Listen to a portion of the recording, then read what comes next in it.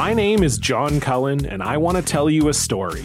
It's a story about a scandal, broken relationships, gossip, rumors, money, corporate rivalry, and curling.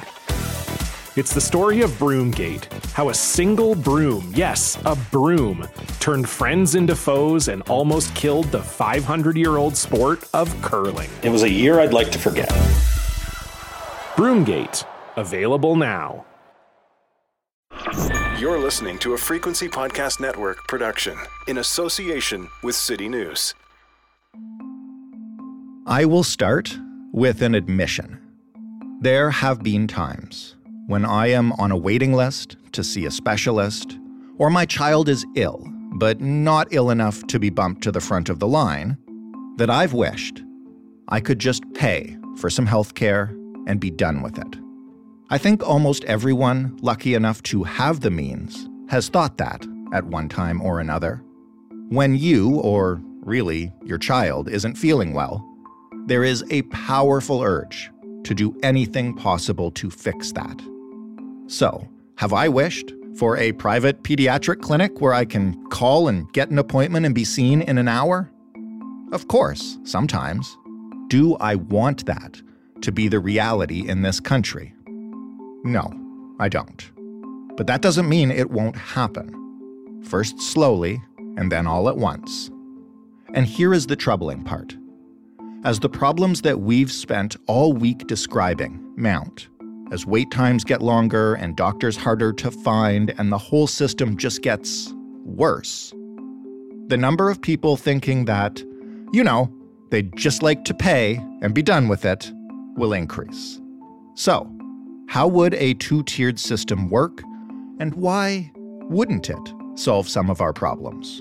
How is Canada different from our peer countries?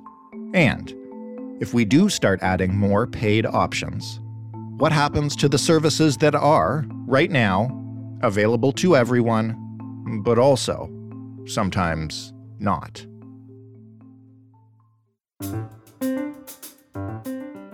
I'm Jordan Heath-Rawlings. This is The Big Story. Natalie Mera is the Executive Director of the Ontario Health Coalition, an organization dedicated to preserving public health care. Hello, Natalie. Hello, thanks for having me. No problem. Thank you for joining us. I want to start by just asking this question. I think many Canadians, including myself, are confused when we talk about public health care in this country because they pay for something. So do we currently have any private health care in Canada? Oh, yes, of course we do. We have, we have the Canada Health Act, which covers medically necessary hospital and physician services. And so that means that it's sort of like a Bill of Rights for patients. And it means that you cannot be charged for medically needed hospital and physician services. They're not allowed to extra bill. They're not allowed to charge user fees to you. So you have the right to healthcare based on need, not based on how wealthy you are. That's the difference between us and, say, the United States. But there are things that aren't covered. Once you're moved out of hospital, for example, long-term care, people copay. Most provinces provide some subsidies. Home care, again, you copay. Provinces provide some home care, but not all. Drugs we pay for unless you're under, you're elderly and under a drug plan provided by your province.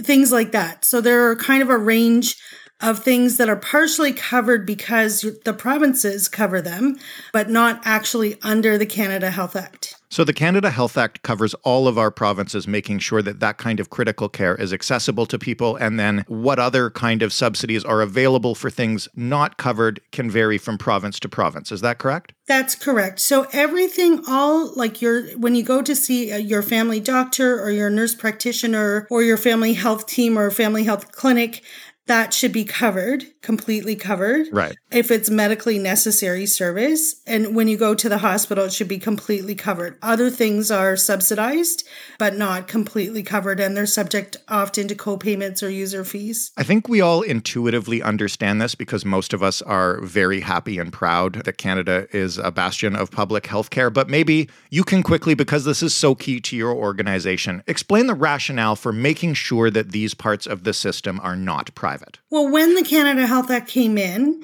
more care was provided in hospitals and by family physicians.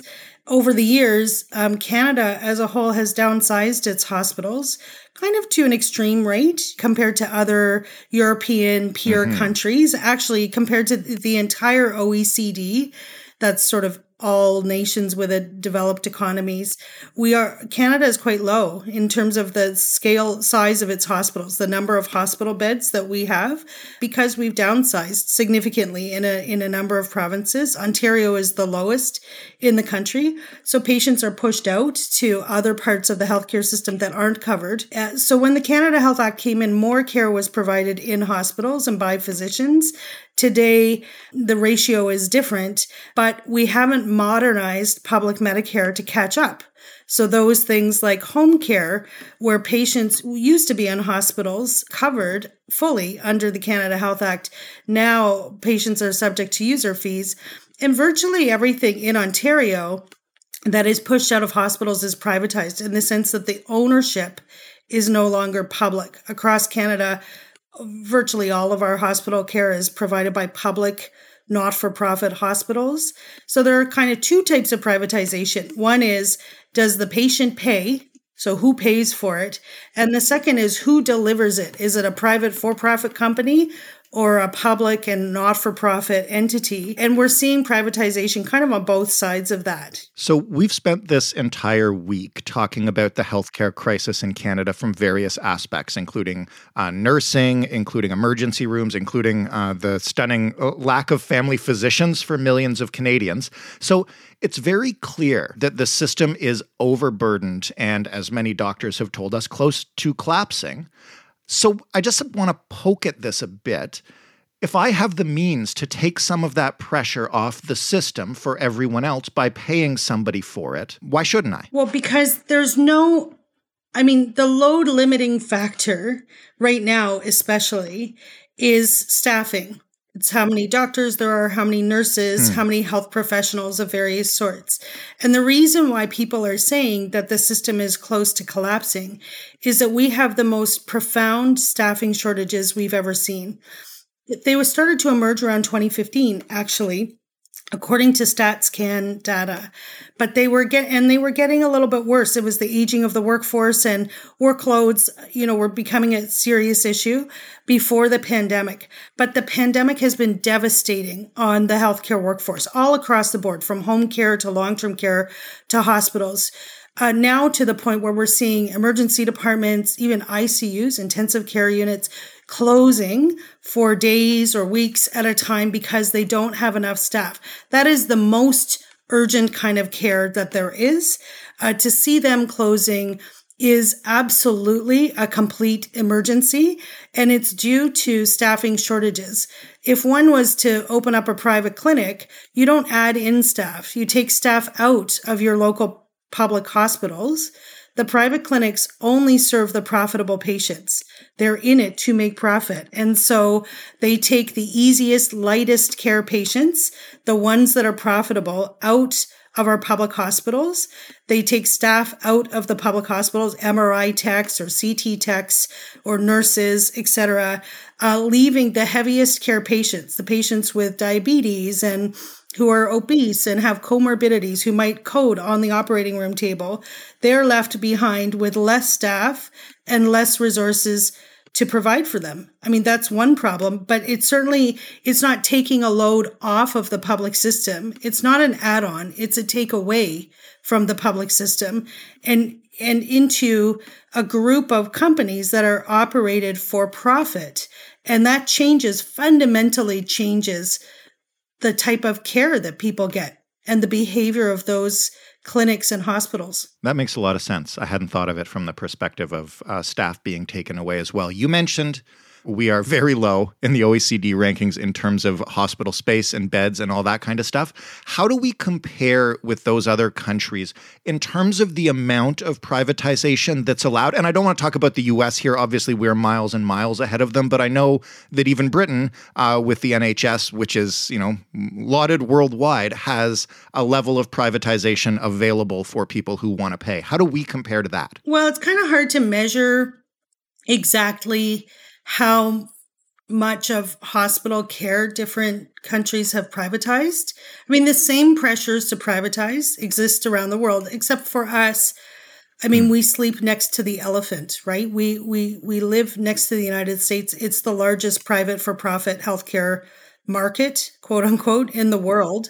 And they're banging at our door. I mean, they want the profit that can be taken out of our public healthcare system too. So we have a lot of pressure in Canada. We will always have to fight for public Medicare here because of that. But that said, a lot of countries have experimented with privatization, and it goes back and forth.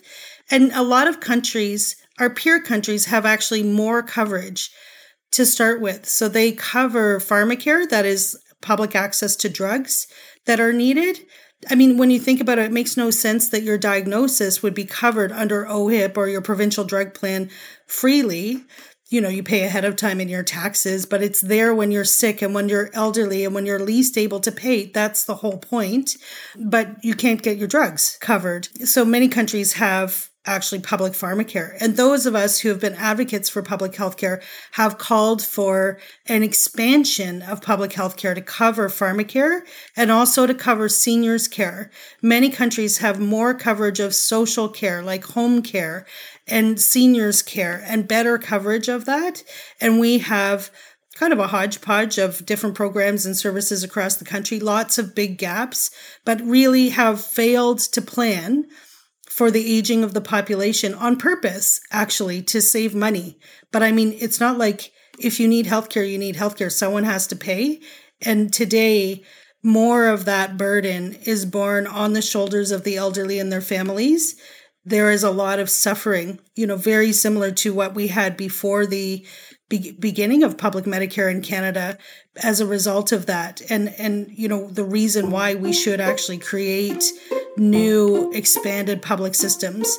So a lot of countries have less of a proportion, like our peer countries in Europe have less of a proportion of private healthcare. So they have broader coverage than we do.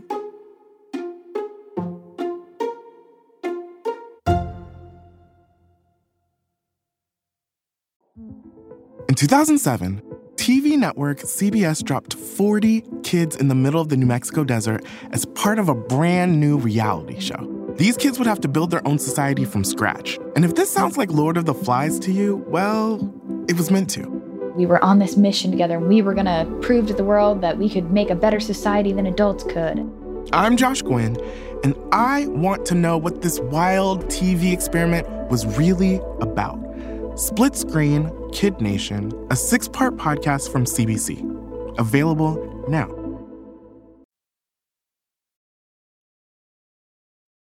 So how did we end up in this situation then where, you know, we like to hold ourselves up as a country that really values public health care? We're way behind a lot of these countries in terms of pharmacare and elder care, as you mentioned. Also dental care, which is another one that's been long promised and not yet delivered. Like, how did we fall so far behind? Well, I think a couple of things happen at the same time. I mean, thankfully, we have a Canada Health Act that provides coverage for hospital and physician services. And that's what saves people from really terrible financial burden when they have, you know, serious illness or injury. But starting in around the 1980s into the 90s, governments started to downsize the hospitals. There was a transition in the way that care was provided. And at the same time, you know, neoliberalism hit in the 1990s. So this idea of privatizing everything, of so-called free trade, which is really just kind of corporate dominance, expanded around the world, and a kind of new unfettered greed among the very wealthy that pushed for ever more tax cuts, which of course always benefit the wealthy because they're the ones that pay the most taxes, and at the same time as care was being moved. And so as new systems were developed, as we moved people out of hospitals into long-term care, into home care, those new systems were privatized, and we didn't modernize healthcare to cover those services for people, sadly. And we just have been stalled. I mean, successive governments have promised pharmacare forever. There's a huge, very dominant for-profit pharmaceutical industry in the world. The reason, they're not in favor of public pharmacare because pharmacare would require controlling overprescription, controlling prescribing practices, and also controlling which drugs are covered so that those ones that don't actually provide any clinical efficacy or very little clinical, like they don't actually improve outcomes, don't get covered. And of course, that's not in the interest of the for-profit pharmaceutical industry, which has been very dominant. And actually, I don't think people realize this, but they have really used trade agreements, so-called trade agreements, to their benefit more than, almost any other industry. They're very smart about it, and they've used it to expand sort of deregulation and their profit taking quite successfully for them. How so? Oh boy, I need a pause here. It's a whole other podcast, to be honest with you. Okay. We will leave that one there because I really do want to laser focus on privatization and how it's considered sort of the third wheel. And I want to poke at this a little bit because you've been giving such excellent answers in terms of why public care is so necessary. Since there are aspects of our system that are already privatized, and as the system becomes more and more backlogged, and we look to make sure that everyone, because I think everybody listening can agree that, equal care should be a priority for all in this country, is there a way to allow the less urgent, less immediate visits to a hospital and we've heard this a lot this week, people without a family doctor, all of a sudden something goes wrong. They can't get into a walk-in clinic. They end up in the ER. And that continues to stress our emergency rooms. Is there a way to privatize a part of the system to allow the less urgent medical issues to be cared for while focusing the public aspect on, the people who really need care and aren't getting it right now? Well, I really think, there's a finite number of doctors. There's a finite number of nurses. There are a finite number of MRI technologists and CT techs and so on. At the end of the day, we have a labor shortage and we're in a North American market for labor. And the issue is that if you are to privatize parts of the system, what you're taking is people who are trained as physicians and trained as nurses. These are highly trained people that have post-secondary education. And by the way, every minute of their education is vastly subsidized by the public. Every minute of it.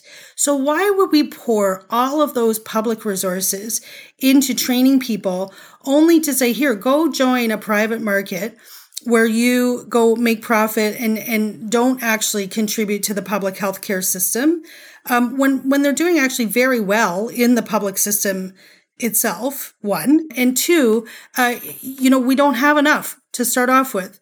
It doesn't make a lot of sense. What makes a lot of sense is to organize the public system to provide for people better. And that means that we have to address the staffing shortages and we have to challenge head on the idea that you can endlessly downsize your hospitals beyond all reason, beyond all evidence, and push patients out ever sicker, ever more complex into other parts of care that just have never been able to provide for them. Getting real, before the pandemic, it wasn't like long-term care was good in Canada. In a number of our provinces, it was hideous. Well, in Ontario, we've had literally almost 5,000 people now die just of COVID alone in long-term care. The majority of it is privatized to for-profit companies. Those are chain-operated for-profit companies that operate to take as much money out as they can. And as their residents were dying of COVID in numbers that, among the worst records in the world, they were taking tens of millions of dollars per month in profit. As people died literally of starvation and dehydration, it honestly, it makes me emotional. It's the worst thing I've ever seen. People, suffering in that way from just terrible negligence And they took their profits. They took their profits first and didn't address the staffing shortages that they had created by refusing to pay their staff decently, by imposing ever worse workloads on them. I mean, is that the model of care that we want? It's not a solution. It's a disaster. And it isn't sort of the protection of public Medicare to do that. It's the destruction of public Medicare to do that. Let's talk about other solutions then. We've spoken, as I mentioned, to doctors and nurses all this week and asked for their solutions. One of the things that they kind of made clear is that, we are so far behind now and the staffing shortages have become so urgent that like a massive influx of cash alone won't fix this. And if a massive influx of cash won't work, and we also, can't afford because of those shortages to go down the road of using private clinics to take off some of the burden. Where's the third path? What do we have to do? Well, a massive influx of cash actually would help. I don't buy that, saying that it wouldn't. Well, their points were just kind of like we're so far behind on training and repopulating our staffing shortages that, even if you gave them $1 million tomorrow to staff up, they wouldn't be able to find the people to work the jobs. Yeah, I mean, I think we did have a model in Quebec. I'll use a long-term care example. In Quebec, after the first wave of the pandemic, which in Quebec was the worst, absolute worst in the country, the government led a mass recruitment strategy for personal support workers. Their equivalent in Quebec. They have a different name for them, but they're kind of the equivalent of PSWs. And they aimed to recruit 10,000 of them. They offered to pay them $21 an hour for training. They did an intensive 3-month training. Then they were going to put them into the homes. I think it was $24 an hour or something like that, the pay. So they increased the pay to, a decent level. And they did in the end recruit 7,000, more than 7,000 of them, got them into the homes in time for the second wave. And they had a much better second wave. I mean, remember at that time, we didn't have vaccines at all, right? So the way that you would save people's lives was by staffing up, by being able to isolate people from each other if they had COVID, having enough care for them, feeding, providing care. Right. And they did that successfully. So it depends on the type of worker. Like in long-term care and home care, we could do a mass recruitment, an intensive training, and get people in. I don't dispute that we're in such a crisis that you need like a big initial bump up, because part of what's going on is the workloads are so brutal that people don't stay. Even when you train new people in, they leave within a month or they leave within days or weeks because it's just impossible to do the work. And so that kind of bump up we absolutely could do. It's been done and it's shown to be effective. For nurses and for, that take longer to train, we need to bring back the ones that have retired out or left the field from burnout and from workload. And that means guaranteeing decent workloads. It again means the government has to put their shoulder to the wheel. Independent hospitals and health entities can't do it on their own. It needs to be led by government. It needs to be a mass recruitment. It needs to deal with their concerns around pay. Yes, actually pay does matter. Around workload. Yes, workload matters. But of course, if you get a big bump up in one go and you make it clear that you're addressing the workload issues, then of course, people have hope and they see a light at the end of the tunnel and they're more willing to stay and they're more willing to come. And then you need to do other things to clear the barriers. Like I think in the short term, pay for their licenses, because they'd have to pay to get their licenses back and those sorts of things, provide the incentives, the financial incentives to get them back. But of course it could be done, but no one's doing it. I mean, that's the problem. They're not doing it. The last thing I want to ask you about then is, what happens over the next bunch of months and even years? And I don't want to stick too much to the provincial level because that can change all across Canada and, there will be elections in various provinces. But at the federal level, where the Canada Health Act comes from, we currently have, in theory, the Liberal government and the NDP working together on issues like this. Are you optimistic they can find something to get things done? We're talking about pharmacare and dental coverage. Those are two things they've talked about. I don't know how much progress has been made. Watching what happened in long-term care, I mean, I was horrified. I think most Canadians recoiled in horror when they saw the military exposés of people sleeping on bare mattresses on floors with homes infested with bugs and cockroaches and almost no care happening.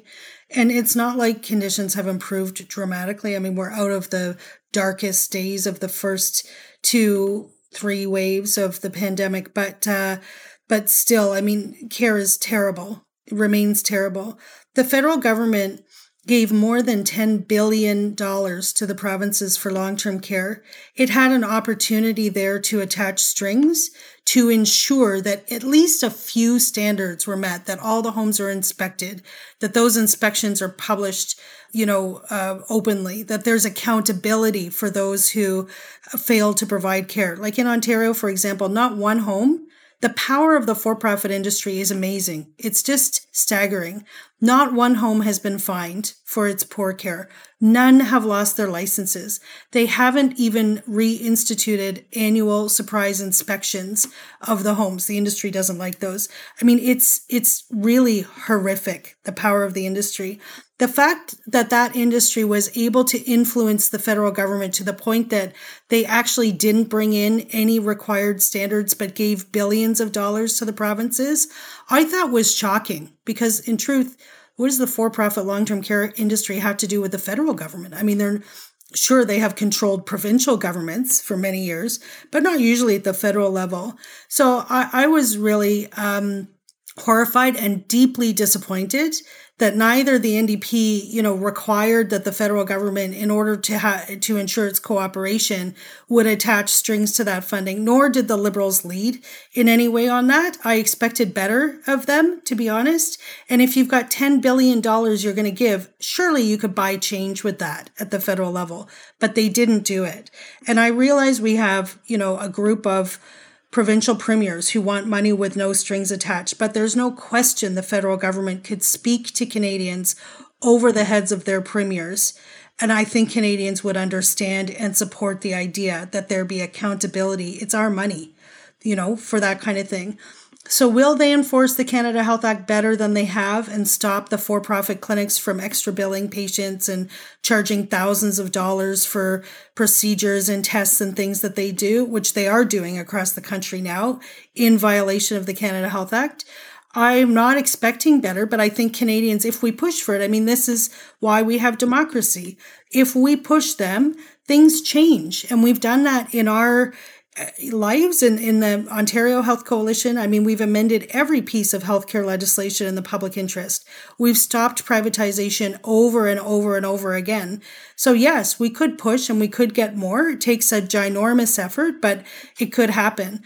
But the better way to stop that kind of thing from happening, to stop patients from being charged user fees and to stop the egregious exploitation of patients for profit, is to actually just not turn over those services to the for-profit industries in the first place, which is what we're fighting to do here in Ontario. Natalie, thank you so much for this. Really appreciate it. Oh, thank you for having me.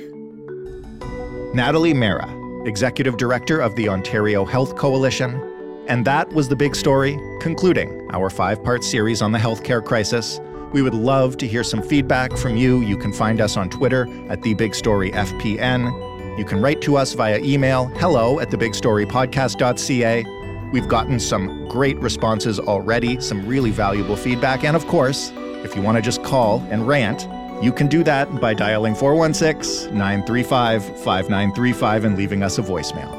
You can find The Big Story wherever you get your podcasts. Please give us a rating and a review. Let your friends know that you love the show. Thanks for listening. I'm Jordan Heath Rawlings. We'll talk tomorrow.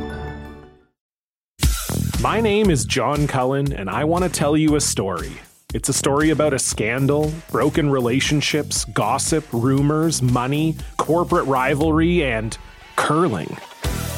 It's the story of Broomgate, how a single broom, yes, a broom, turned friends into foes and almost killed the 500-year-old sport of curling. It was a year I'd like to forget. Broomgate, available now.